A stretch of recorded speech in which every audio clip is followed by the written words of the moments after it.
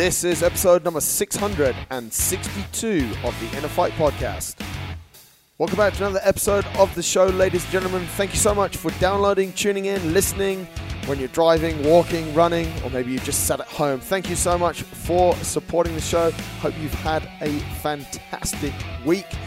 We've had a great week here at Inner Fight. Loads of new stuff going on that I need to make you aware of. Yoga program has launched full gas. There's 4 yoga classes a day. Yes, you do need to do them. Try the different ones out. They're super good fun. Actually, our head of yoga is going to come on the show in a week or so and tell us all about that. Kids program is going nuts. Circuit class has launched as well. So get involved. And if you're a woman and you want to run, but you're not really sure, or a lady, should I say, you're not really sure where to start, reach out to our ladies run coach. She doesn't just do ladies. She does all sorts as well. Or men, should I say. All sorts. Weird.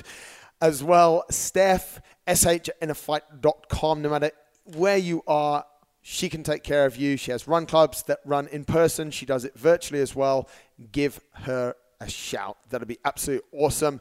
But yeah, loads of stuff going on down here at the gym. And if you haven't passed by, just to look at the place, please do that. Those of you that live in Dubai, or those of you that are visiting as well, but if you live in Dubai and you sort of listen to the show, but maybe you're a bit worried or a bit scared to come down, don't be.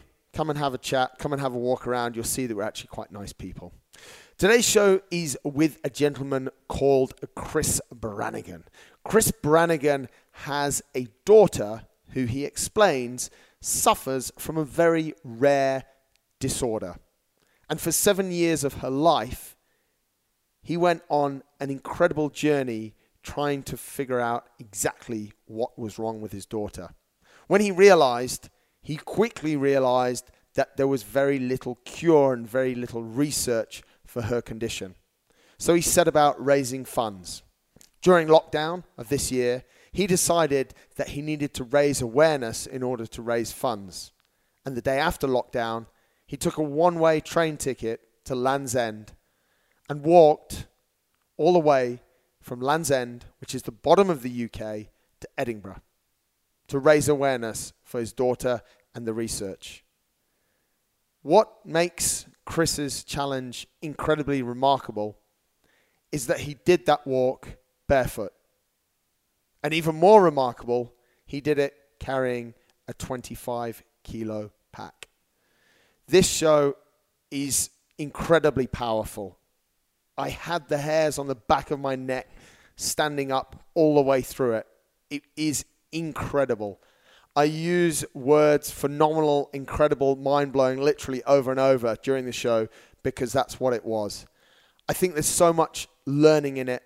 There's so much to take from it. And I'm just so thankful that Chris literally poured his heart out for us. It's incredible. It's one of my favorite shows, I think, that I've ever done. I hope you guys enjoy it. I clearly loved it. Here, ladies and gentlemen, is an absolutely incredible human being, Chris Brannigan. Enjoy the show. Welcome back to the show, ladies and gentlemen. As I was saying there, this is one of the most phenomenal stories I have ever come across. Chris Brannigan joins us on Zoom. Chris, mate, I have to kick it off. Congratulations. Holy shit. Thank you so much. I really appreciate it. Mate, you have recently taken on what I actually don't know if people are genuinely at the outset of this show going to believe us, but you've walked barefoot 700 miles from one end of Great Britain to the other. Mate, tell us what on earth, what's it all about? Yeah, so, I think it's worth pointing out, first of all, I'm not like an endurance athlete, I'm not an ultra runner, I don't do this stuff for fun at all. We did it as part of a fundraiser because I have a little girl who's 8 years old called Hasti, and she has a really rare genetic condition called CDLS, which gets worse over time. So we knew we needed to raise a lot of money because we were going to create the first ever gene therapy for her condition. So we came up with this idea straight after lockdown. We knew we've got to get out there. We've got to do something to really grab people's attention. So I spoke to some friends and I said, you know what, I think I'm going to do this walk, 700-mile sort of march across Britain. I'm going to wear 25 kilos of kit on my back. And they said, oh, that'll be good. You'll raise some good money. And I said, I'm going to do it barefoot. And they said, that's impossible. It can't be done. And then I knew at that point, you know, I had to do the impossible if I was going to grab people's attention. Mate, the story is amazing. The disease or the situation that Hasti's in is incredible, and we'll go into that. But mate, just to give this a little bit of background, what is your background? You say you're not an endurance athlete, but mate, there's something there that yeah, I mean, there must be something there. Well, you say that. So I'm in the army. You know, I've been in the army for 13 years now, but you know, I'm not a Marine or a paratrooper. I work in administration and finance. You know, I drive a desk full time. I drink tea and eat biscuits mostly. You know, so this pushed me well outside my comfort zone. You know, I like to run and I keep fit, but I'm not in any way special in any of those things. You know, but you know, my superpower, I suppose, is being a dad. And when you're a dad to a sick little girl, that gives you superhuman abilities, I suppose. Yeah. Mate, let's talk about that. It's the disease that Hasti's suffering from is Cornelia de Lange syndrome. For those of you that are interested, Google it. I did. Very interesting sort of situation that she's in, mate. Give us a little bit of a background on it. Yeah, so we thought Hasti was going to be born with no problems. You know, all the scans looked good. But when she was born, she wouldn't eat at all. You know, she had lots of sort of gastro problems. She was in and out of hospital loads of times, you know. And at one point I deployed to Afghanistan, which is about 6 months old, on operations. And I was called back about halfway through that tour because she was hospitalized in intensive care because of her feeding issues. You know, it affects her growth. And the really scary thing is that it gets worse, you know. So from puberty, kids with this condition get really severe mental health issues, depression, anxiety disorders. Some of them develop self-injurious behavior that's so severe that they can do themselves a permanent injury. Wow. So we're really racing against time for Hasti because she's already 8. So we've got maybe a 2-year, 3-year window to do this for her. When did you realize that she was suffering from this, Chris? Was it when she was born, you sort of realized straight away, or does it take a little bit of time?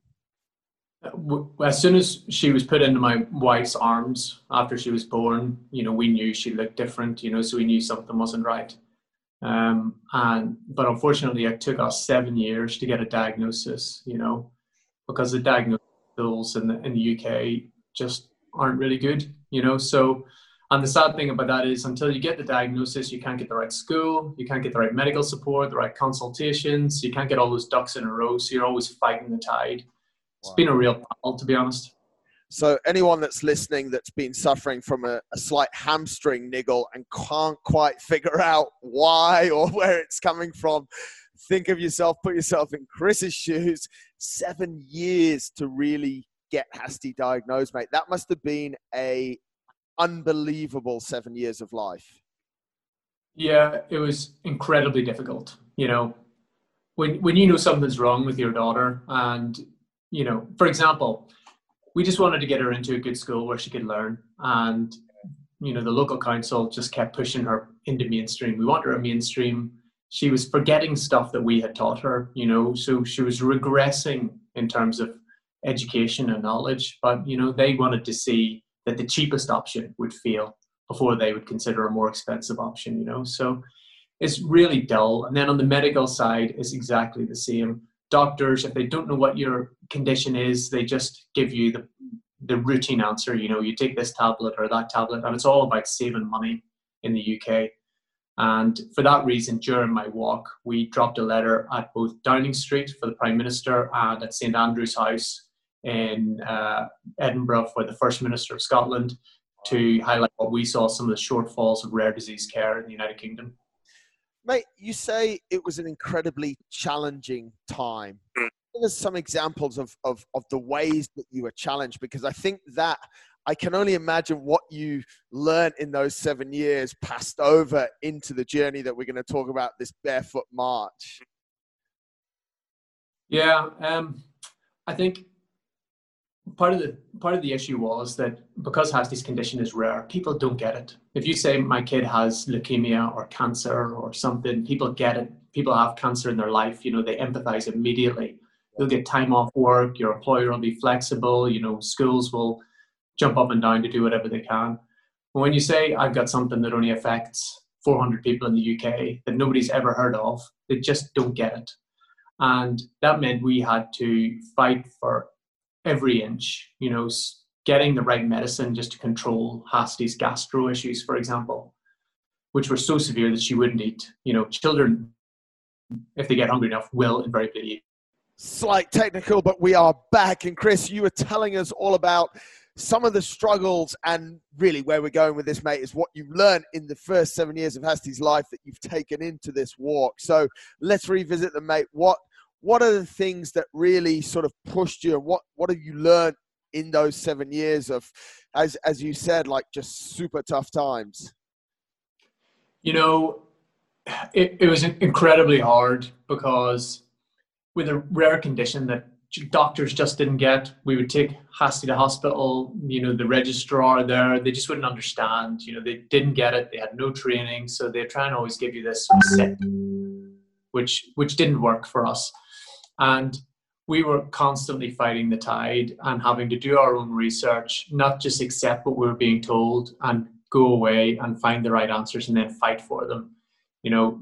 For example, Hasti, because she had this gastro issues, they were giving her a tablet. A child that wouldn't drink milk, at 3 months old, they were giving her a tablet. And we said, how do you want us to give her a tablet? She can't swallow it.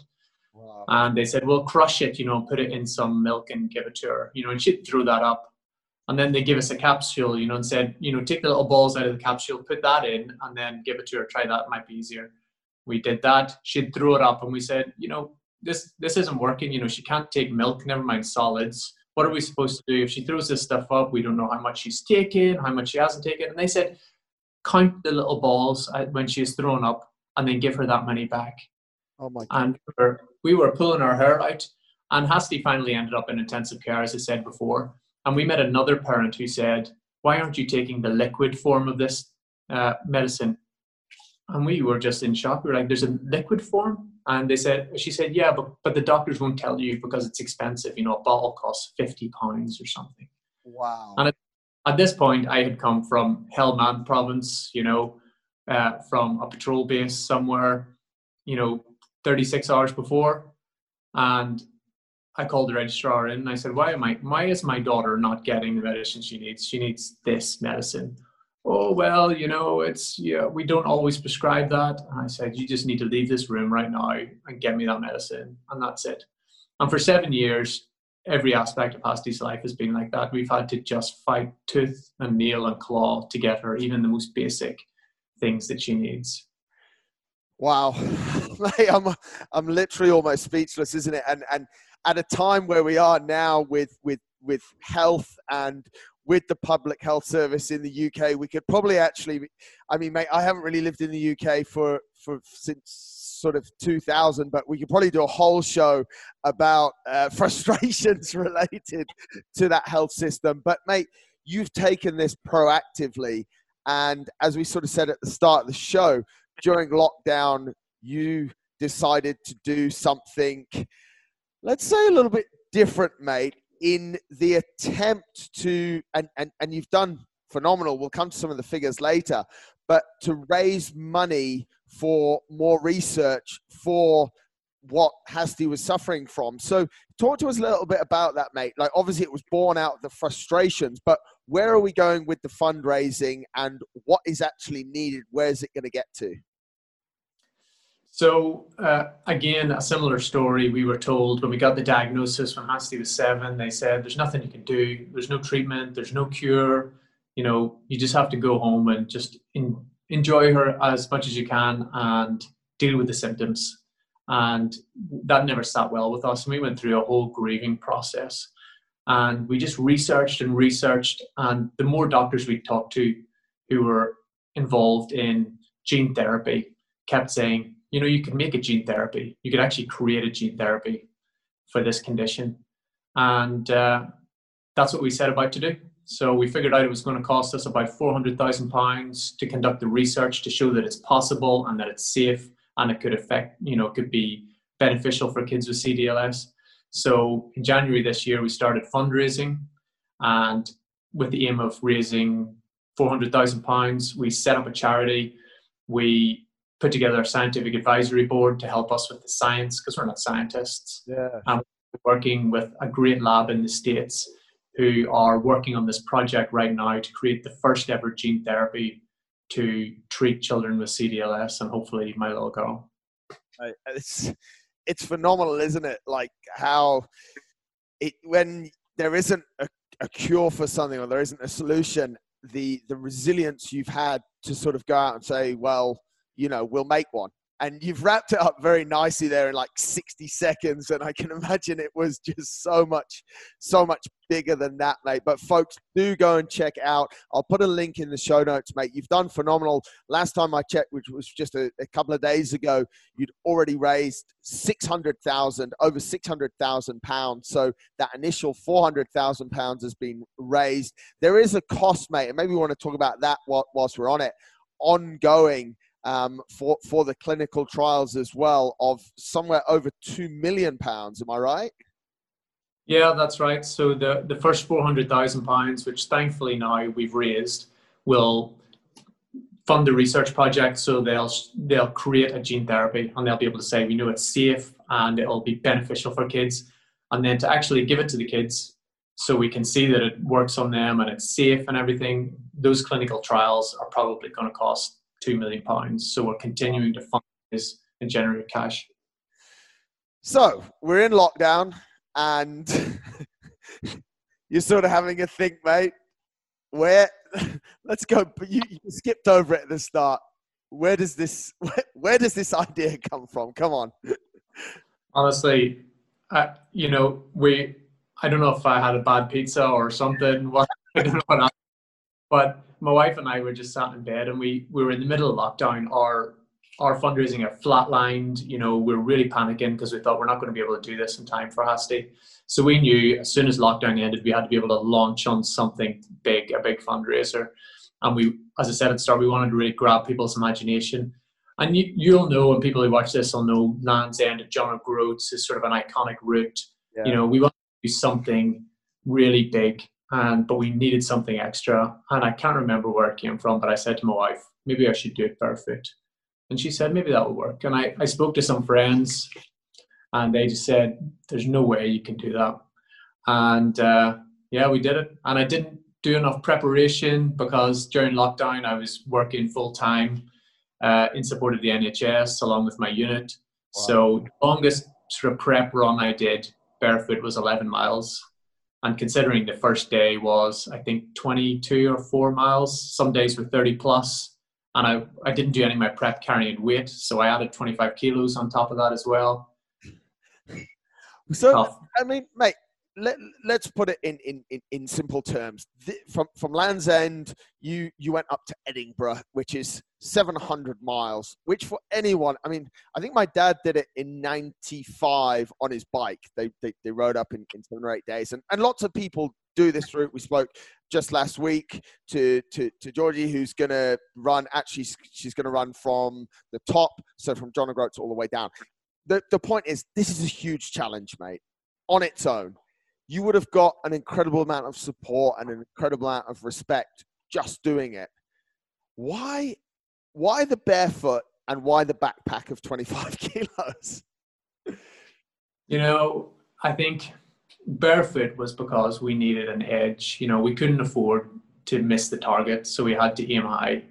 So we had to really do something that would captivate people. And as I said at the start, people who we had spoken to in advance said, there is no way you can do it. It's just impossible, you know. And we even asked someone, we said, would you donate if someone was doing sort of across the country 700 miles barefoot? And she said no, because I wouldn't believe that they were actually doing it. I couldn't trust that they were doing it. So we thought, that's it. That's the reaction we need. We need people to be in disbelief and want to dig, you know, and figure out what's going on here. And the whole, day sack and 25 kilos was because the military community have been really kind to us. They've really supported us, so we wanted to bring them with us all the way. And it did that, So all along the way, we had lots of people from the Army and the Air Force and the Navy who came out and walked with me, and they wore their kit as well. And that was really amazing. Mate, phenomenal. I mean, it's all phenomenal. But let's jump into, you've made the decision. Your wife is super supportive and also a little bit crazy because she's agreed to let her husband go and do this walk. How did you feel in sort of the next few days after you decided barefoot, mate? Like, did you start thinking about the training? Did you start like Googling how to toughen up the soles of your feet? Where does the training start? Yeah, so I think I had about 6 weeks to lead in, and I was pretty busy, so I couldn't squeeze in a lot of training. But the first training event I did was just a 1 mile walk. I just walked with my son. I had no shoes on. I was like hopping around. I was like, oh, this is not nice. And then I sort of graduated up to longer walks and longer runs. And, I did my best to prep my feet. My focus was always on my feet because I thought my fitness is okay. I'll survive on the fitness side. And I ran that sort of last 11-mile run. I think I did. I did it just over 2 hours, and I thought that's okay. So when I get out on the ground, I can do 10 miles in 2 hours. I'll have a long lunch break. I'll relax and rest, and then I'll do another 10 miles. And that most days that'll have me done. Right. That was a gross miscalculation. I made so many miscalculations. It all went slightly pear-shaped when I started. So, I mean, yeah, how is that was the game plan at the start. 10 miles in the morning. You made it sound like you just check into a nice pub lunch, ploughman's, all of that kind of stuff. And then 10 miles in the afternoon. What was actually the reality, mate? Oh, mate. So day one, Boris Johnson on the Friday said lockdown's going to end on Monday. I bought a train ticket, and on Monday morning I was stood in Land's End. That the flash to bang was that fast. Yeah. And I made a video in the morning. I said, look, I'm doing this thing. We launched it out into the internet through Facebook and Instagram. And then I just started walking. And, it was really odd because I was sort of, in this charity t-shirt, wearing combat trousers and a day sack, and I had a big blue sign over my head that said, how far would you go for your child? Yeah. And I just, I was a bit self-conscious. But you know what? As soon as I got out on the road, I met some people who said, what are you doing? Where are you going? And, I give them a flyer, and they really got on board, and they started sharing it. And, that social media bubble started to grow straight away. Yeah. But the road from Land's End was horrible. It was really spiky, sort of aggregate stuff. And within the first mile, I had cut the end off both of my big toes because the extra weight had caused me to sort of drag my feet. I wasn't used to it. So I picked up 2 injuries straight away. And I couldn't run as fast because I was carrying more weight. I hadn't trained with weight. So I didn't finish that day, I think, until 7 o'clock in the evening. I started at 9 in the morning. And I hadn't calculated for the fact that people would stop me all the time and say, what are you doing and what are you up to? And I wanted to speak to them. So I thought 4 hours of work actually turned out to be, on average, between 8 and 10 hours of work every day.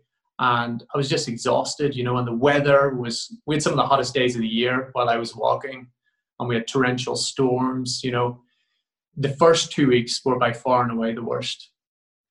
Mate, how do you put that? How did you plan?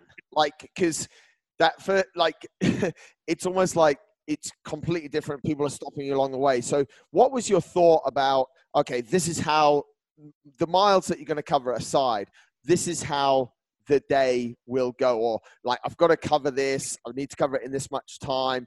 How does one go about planning an adventure such as what you went on?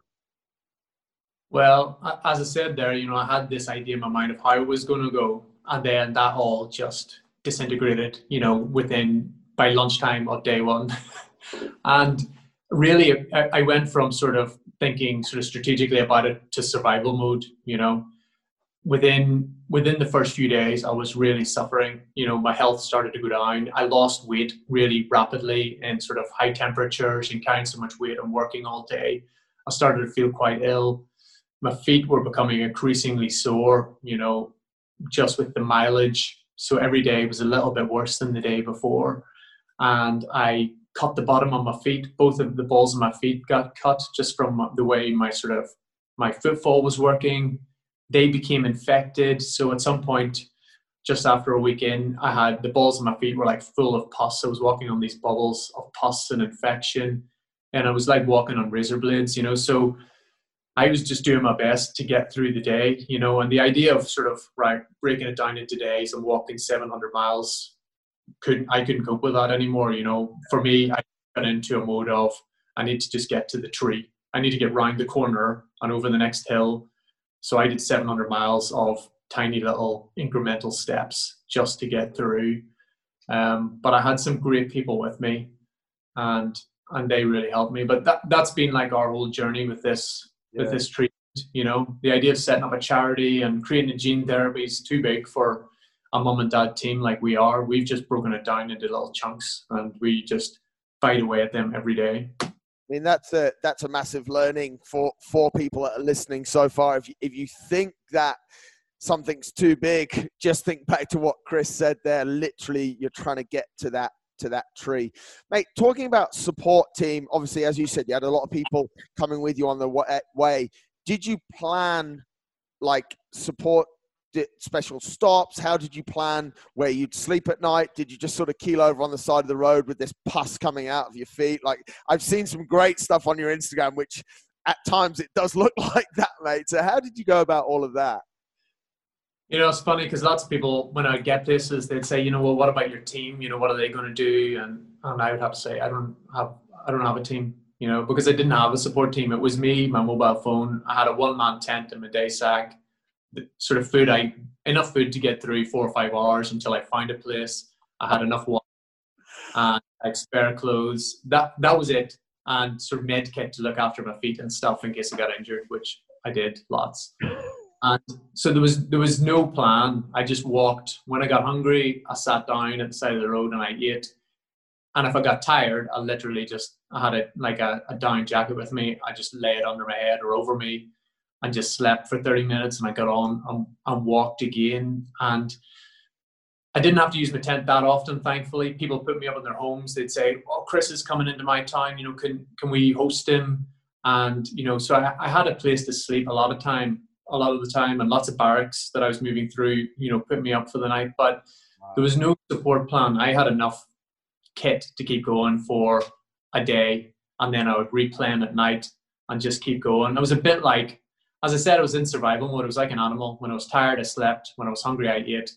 And then at the end of the day, I cared for my feet, had a wash, and then went again. It's phenomenal because you said it earlier, lockdown ended, I got on the train and I went down to Lancet, and that's literally, I'm learning this now, that's literally what you did, and you're with this mission to get to Edinburgh. I mean, it's phenomenal, mate. Were there times where you started to think, how am I going to get, have I bitten off too much? My feet are in this condition. Even that tree is too hard. Were there those times, mate? I would not be lying if I said every day, at least once. Really? And, I'm glad you mentioned my wife earlier on. You said, she let you do it. Every time I felt low, and I thought, I can't do this anymore. I'm in too much pain, and I was afraid of injuring myself permanently and stuff like that. I'd call my wife, and she had one word. She used to say, "Run." And I would get annoyed. I'd be like, "You don't understand. It's, I'm sore. I've hurt my leg." And she would just say, "Just run. You'll be okay. Run." And, thank God for her, because she really helped my mental state, and, kept me going. And it was really genuinely horrible, because I was broken at various points. When I got to day 14, I actually spent the night at home because the route took me through my home. And I woke up in the morning and I was in pain, and I had gotten dressed. I was ready to go. And my wife said, "There's guys outside who've come to walk with you." There's like 10 sort of tough army blokes in gear all stood outside waiting for me. And I said, I need a minute. I just need to sit in the dining room. And I sat in the dining room on my own, and I just contemplated throwing the towel in. Really? And my wife said, no, just come outside. And I talked to the guys, and my neighbors were in the street, and they were saying, yeah, Chris, you're doing well. And I said, I don't think I can do this at all. And she said, let's go up to the end of the street. So I walked to the end of the street, holding her shoulder, trying to put as much of my weight on her as possible. And when we got to the end of the street, she said, let's just get to the edge of town. Just walk for a bit. And again, I literally hobbling to the edge of town. I had been in accident and emergency 2 days before, and the doctor said, you need to stop right now because your feet are busted. And if you'll do yourself a permanent injury. But we had to get to Downing Street by the end of this day to drop the letter with the Prime Minister. So we were on a time scale. And then we got to the edge of town. I said, I don't know if I can do this. I stepped away from the guys who were with us. I was embarrassed because I thought I wasted their time. So they'd driven across London for 4 hours to start the day with me. Wow. And she said, just run. See how you get on. Just run. And if you want to give up in 10 minutes, just give up. But just run now. And I did. And 26 miles later, we were in Downing Street, handing a letter across the door. And it was those guys beside me. They talked to me all day, and they were the positive voice in my head that said, this is great. Oh, this road's lovely. You've got a nice bit of shade here, and they kept the sort of dark voices away, and they kept me going. Right. It's absolutely phenomenal. And your wife sounds like an absolutely incredible support, mate. And obviously in Hasti's life, and probably before Hasti's life, you guys have been through a lot together. But how does what you did, maybe it's too early to say, but how does it change that relationship with your wife? You know what? I think that's a really good question. The whole situation with Hasti really put us through the ringer, from a marriage point of view. It puts so much pressure on you as a family to try and do the best for a little girl who's sick. Because you're stressed all the time, in addition to both working full-time jobs and having 2 other kids and just the normal pressures of life. We were sort of fighting this uphill struggle, plus the charity stuff and everything else. It's really hard. We've had a hard time. But if I'm honest, she was the positivity behind the scenes that just kept saying, keep going, it's only in your head, your body's good, keep going, you look strong.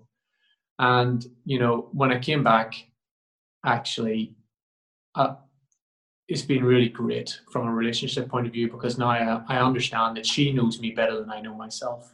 When I think I'm done, she knows I've got more in the bank, and she reminds me, which is great. So for us, the whole experience has really brought us together, which has been awesome.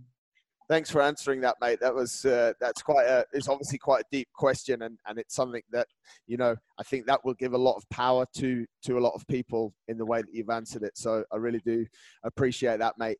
Moving on to the people that supported you, we've touched on them a little bit, mate, but I want to ask you a question. You said there that the guys were super positive and stuff, and you also said that you were sleeping in people's houses. Were there times where maybe you'd get to someone's house, or a bunch of people would join you, and you'd just be like, can you guys just shut the fuck up, please? I'm just in so much pain. I just don't want to talk. Like, there must have been some quite interesting, and I don't want to upset anyone. So if anyone's listening that did walk with Chris, it's nothing personal, but there must have been some interesting times, mate. Yeah, I mean, there was lots of that, and I developed all kinds of weird behaviors and coping mechanisms along the way. So, I mean, the best people, there was a guy called Jake Dean, who's a young guardsman in the Coldstream Guards, and he was brilliant. He took 3 days off work, 3 days holiday to run beside me, and, he just talked to me the whole time, but he never expected a response, because I was like scanning the ground, I never saw the landscape really. I was looking for sharp glass and things I didn't want to stand on, I saw 700 miles worth of like 1 square meter of ground. Yeah. He just told me about his family and, what he's doing at the weekend and his job, and, was always positive, and never expected me to say anything, which was really cool. But then lots of people would ask me questions, and I'm like running. and sometimes I would just give a thumbs up, like, yeah, I can hear you and I understand, but I couldn't speak. I needed to get around the corner, as I said earlier on. And then sometimes, I had sort of odd Tourette's, so you'd be running along and stand at something sharp, and shout. Or sometimes people would ask me questions and I would like say a number, because one of the things that helped me focus my mind on sort of getting away from how sore my feet were was I'd do the times tables in my head over and over again, because you really had to focus when you're tired to get the right numbers, Yeah. And when I was in that bubble thinking about those numbers, I wasn't thinking about how tired I was, how sore my feet and my legs were. I just kept going. So someone would say, "Oh, Chris, do you fancy stopping up the road?" And I'd go, 54. Yeah, why not? Right, it's actually quite funny, because that's a technique that I've used before, sort of adding stuff up or calculating splits, and and then someone interrupts you or something happens or a dog runs across the road and it's like, shit, now I've forgotten it all because we're under this fatigue, but then you've got no rush and you can go all the way back to the start, can't you? Exactly. It's an interesting one. Mate, talk about a little bit about the fatigue. Obviously, physically, your body was starting to get tired. Talk to us a little bit about, aside from the pain, how the fatigue kicked in, physical fatigue, mental fatigue, and maybe how you dealt with that. Yeah, physical fatigue was definitely an issue, particularly on the hotter days. I don't cope well in the heat at the best of times, being an Irish boy, I tend to suffer a bit. But I think I always took the view that it was okay to stop. I was on my own timeline. I just had to get to the end of the day, and sometimes I was really racing the pace and I was hurting myself because, I just wanted to be done. I want to get the day done. And I would have to remind myself that it's okay to stop, just find a piece of shade and get down there and just rest for 5 minutes, 10 minutes, whatever it is, and then get back on the road. But the real battle for me was mental, and it was in the evenings and in the mornings. Once I was on the road, after the first half mile, I got into a stride and I could go, and that was my best part of the day mentally. But either side of that, in the evening, I would dread the next day, particularly if I knew I had like 26 or 30 more miles to go. I would start worrying about the road surface and worry about how I was going to get there, and, looking foolish in front of people, which in hindsight I realized was probably a foolish thought itself. But, your mind plays all these tricks on you. Yeah. And, I'd wake up in the middle of the night, sometimes two, 3 times, in a cold sweat, because, I was just sort of constantly, even in my sleep, I was worrying about how I was going to get there. But what focused my mind always was I had Hasty in my mind. I carried a yellow bucket with me the whole way to collect donations. And I just used to imagine I was holding her hand, along the way, and that helped focus me. And also remembered that if I stopping was a privilege. I could have chosen to give it up anytime. I could have just gotten a taxi and said, "I'm off, lads. I'm going home. Not enough of this." But I knew Hasty couldn't give up. She couldn't just decide to be better. So I just had to keep taking steps. So when I got to the end of my sort of physical limits, I'd have a rest and then just say, being able to stop's a privilege. In the next 2 miles or whatever I need to do, people will give me money in the bucket, which is what we need. People will share on Instagram and Facebook, and I'll go farther. Every step is something in the bank for Hasty's future, for her health. And having that sort of overriding aim, I've focused my mind and kept me going through the fatigue. Absolutely, mate. It's all quite mind-blowing. When you have that level of pain, you talked about like not being able to sleep properly from a mental standpoint. Did the pain in your feet stop you from sleeping? Basically, just was it keeping you awake, mate? Were your feet throbbing and just uncomfortable from that standpoint as well? Yeah, definitely. In fact, the whole way through, I was getting these sort of like electrical pains, from about day 4. I was getting electrical pains in my feet. I think just because the nerves were getting hammered Yeah. you know, on the road every day. All the nerves in your body end up in your feet somewhere. You've got 7,000 nerve endings in the bottom of each foot.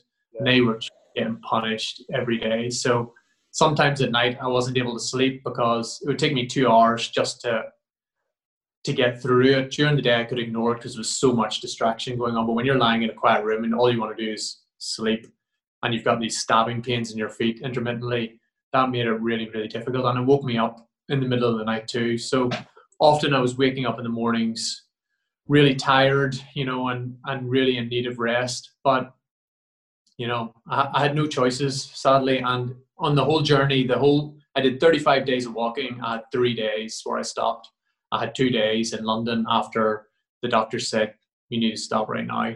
And I had 1 day farther north because my family showed up to surprise me. So I thought I'll just spend 1 day with the family. But yeah, just getting the right amount of rest was a real struggle. So, mate, you said just there, that was actually going to be my next question, and you led into it quite nicely. It took you 35 days of walking with no shoes, with 25 kilos on your back. You said the weather in the UK was nice, but you and I both know that there was probably some rough days, but weather's for weak people. 35 days, mate. It just must be this incredible section of life. You know what? It was incredible. You know, even looking back at it now, as I said, when I look at the map, I just think, how did that happen? Was that actually me? You know, I don't remember whole sections. I remember like little bits. I remember all the little vignettes. And I met so many incredible people. And that was really the highlight, because people in some cases would drive across the country to find me. I was in Cobham near London one day, just running down the road, me and one other guy just jogging along, and this guy sort of waved and we stopped. I stopped to say hello to everybody who showed an interest. Wow. And he said, mate, I'm so glad I found you. I've just driven from Bristol. So he'd driven 4 hours or something. And he said, I just want to get a check. And he gave me a check for £1,000 for the charity. And, you know, it blew my mind. One, that he was giving me £1,000 is a lot of money. Yeah.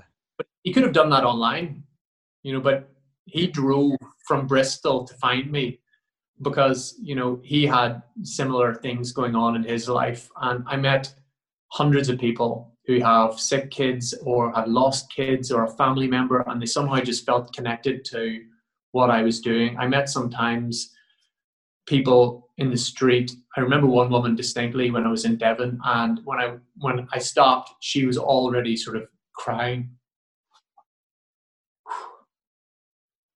I think people just really connected with a struggling parent. I wasn't an athlete who was trying to like break a record. You know, there are lots of people who could have done my journey and done it faster and with a smile on their face. And I really found it difficult. I struggled the whole way. Yeah. But I think people understood that. I was just a dad who was just fighting for a little girl. And, you know, all those connections. I always struggle with names, but I remember almost everybody's name that I met, that I had a chat with, because if they had a similar story, it just, you know, it was burned and imprinted in my mind. And there are so many people who are facing these kinds of battles in their life with illness and sickness. Yeah. I think that's what makes this absolutely remarkable. And it really is, mate. It's one of the, when one of my friends sort of sent me, and that's how I got onto you through Instagram.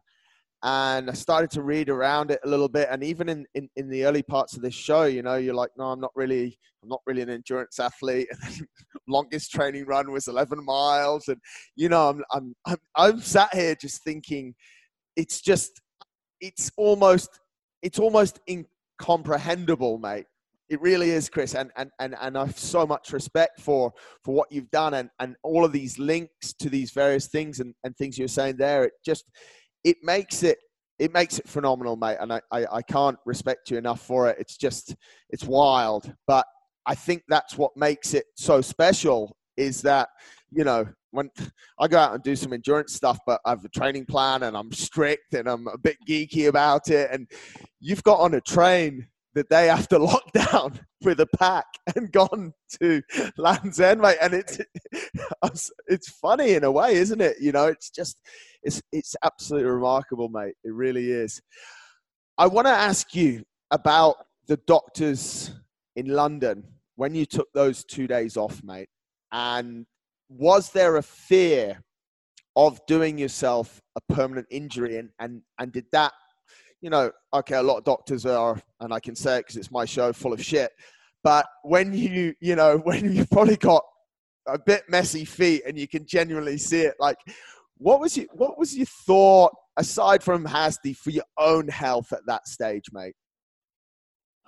You know, I was worried. I didn't really want to hurt myself, but at the same time, I didn't want to. I could never be sure whether I was lying to myself or not. So I saw the doctors actually in Basingstoke. I think it was on like day 13.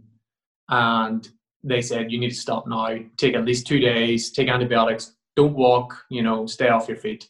Yeah. And it got my feet really tight and it bloody hurt, you know, and I had a couple of blokes, the 3 blokes who were meant to run with me that day from my regiment.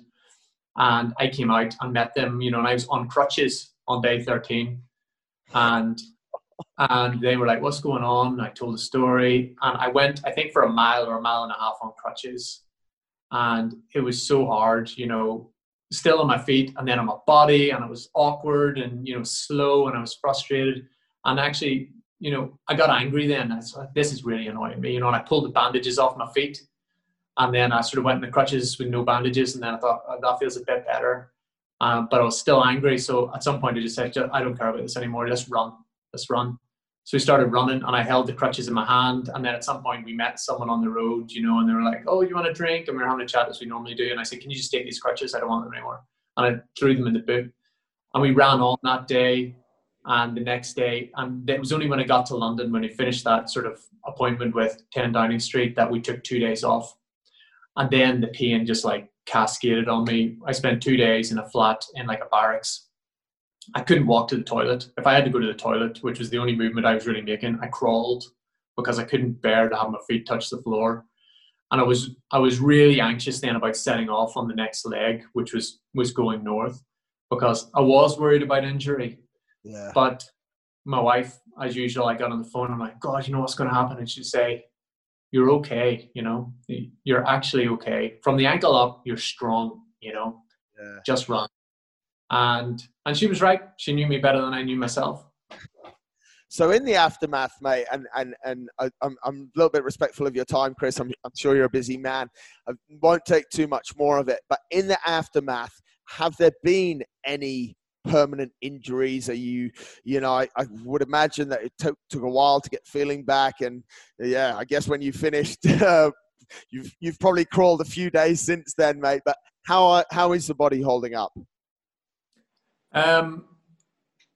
Yeah, my feet were super sensitive when I finished, you know, because from London to Edinburgh was 20 days. It was painful. And, you know, some of the ground when you get north is pretty challenging. But within a few days, I was fine, you know, in the sense that the bottoms of my feet healed up, you know, any cuts and wounds I had went away. And I was still getting a lot of nerve pain. I think I've got some kind of trapped nerve somewhere in my sciatic nerve, and I was getting these electrical pains still in my feet. But as of yesterday, they've sort of gone away. You know, I've been out, I've done a couple of barefoot runs. I haven't really worn shoes in 2 weeks. I don't know. I'm in this weird space where putting shoes on feels weird and uncomfortable, but also still don't really like walking barefoot. So, you know, you just got to choose one. It's a little bit of a catch-22, isn't it, mate? Yeah. Mate, do you obviously with your job and in the military, we hear a lot about sort of post-traumatic stress and these kind of situations. Do you think that we spoke about it a little bit before, like parts of it are a blur? How do you feel? Where are you at mentally with what you did now? You know, that's a really good question. Actually, nobody's asked me that before.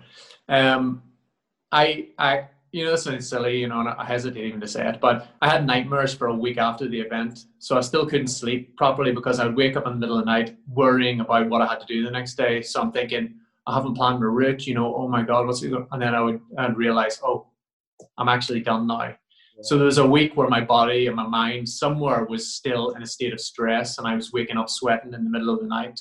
Wow. Because, it was incredibly difficult for me, mentally and physically. And it took probably a week to 10 days just to get through that. But you know what? I thought when we started this, if we could raise 50 grand, that would be incredible. 50K would be amazing. And when I crossed the finish line, as you said, we've total fundraising now is 625 or something. So we've raised an incredible amount of money. People had never heard of my daughter's condition. Now millions of people have heard about it.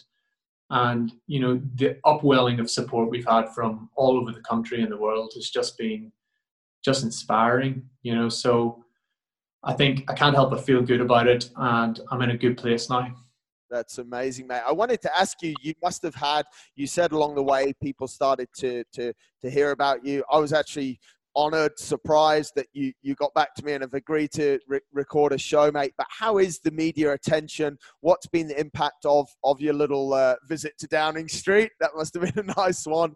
Is the snowball effect starting to take place for you?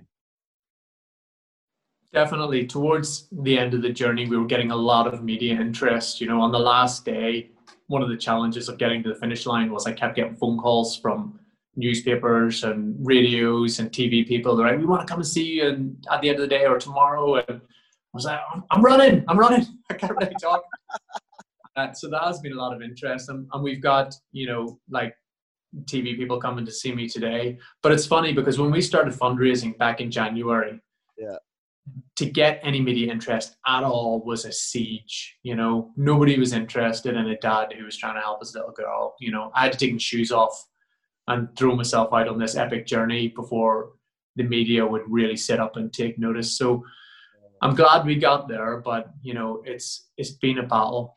Yeah, I like how openly you speak about things like that, mate, because I'm with you on so many of these points that you've made, and you're not afraid to air them, which I think it's really important, mate. I mean, yeah, you've done something incredible, and that does in itself get attention, but your daughter is still your daughter before you started it, and still needed what she needs now, and I think it's good that you've gone through the pain, though, mate. I think you've learned a lot of good things. So Yeah.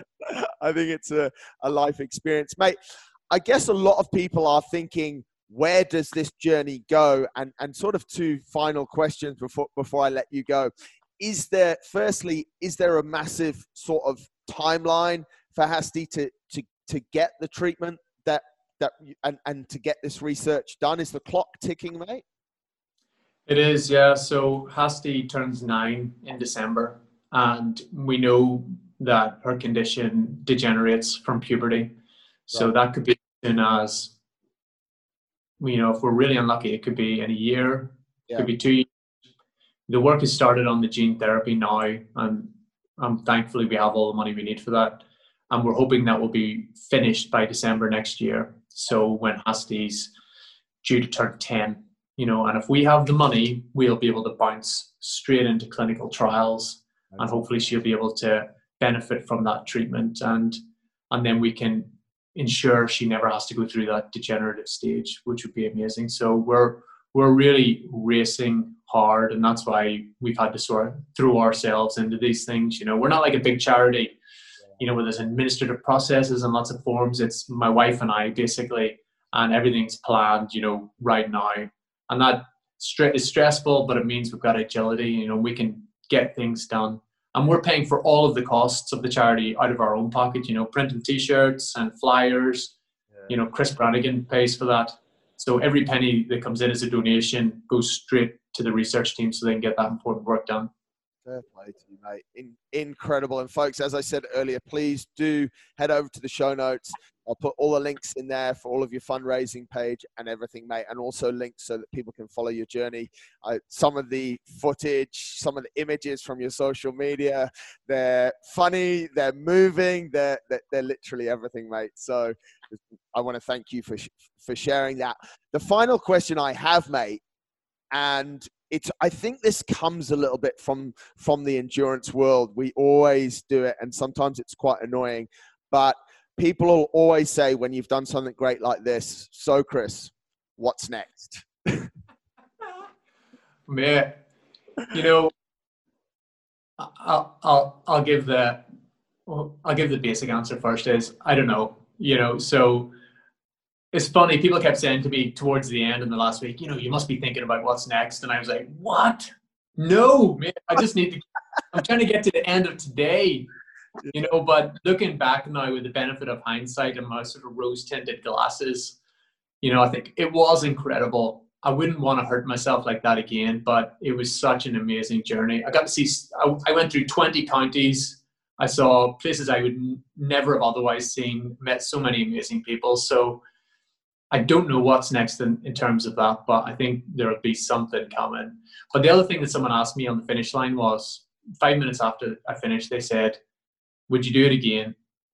And the simple answer would have been no. But I said, and it was true, I said, if I thought by just picking up my bag now and just walking away from my family again and just walking back and do the route in reverse, I could help one little kid and change their life, I would have done it. Yeah. No, because nobody fights for these kids with rare conditions. You know, they're a forgotten population. Yeah. And if I thought there was a kid there who could have benefited from me putting myself through the ringer for another 35 days, I would have just done it. No problem. Incredible, mate. I can see that. I can see it's absolutely genuine, mate. And it's just phenomenal. I think I've used that word probably 20 or 30 times in this show, mate, but I'm blown away. It's amazing. Where it all comes from is amazing. And mate, I want to thank you for sharing it to me, to our listeners. Actually, just the way that we've spoken, it's, you know, we've taken almost an hour now as well. So, you know, but it's so amazing, mate. Just real life lessons from a real life guy. And mate, it's phenomenal. You will do something. I'm telling you right now, you will do something more, because this endurance thing, it's almost like a disease in itself. It just sort of attacks the body, and I'm sure because you've been able to do so many great things in this and raise all that money. I mean, £620 is just, it's £620,000 is, it's phenomenal, mate. So thank you, Chris, so much, mate. We'll continue to push it and to share it, but congratulations, mate. Unbelievable. Thank you so much. I appreciate you having me. Awesome.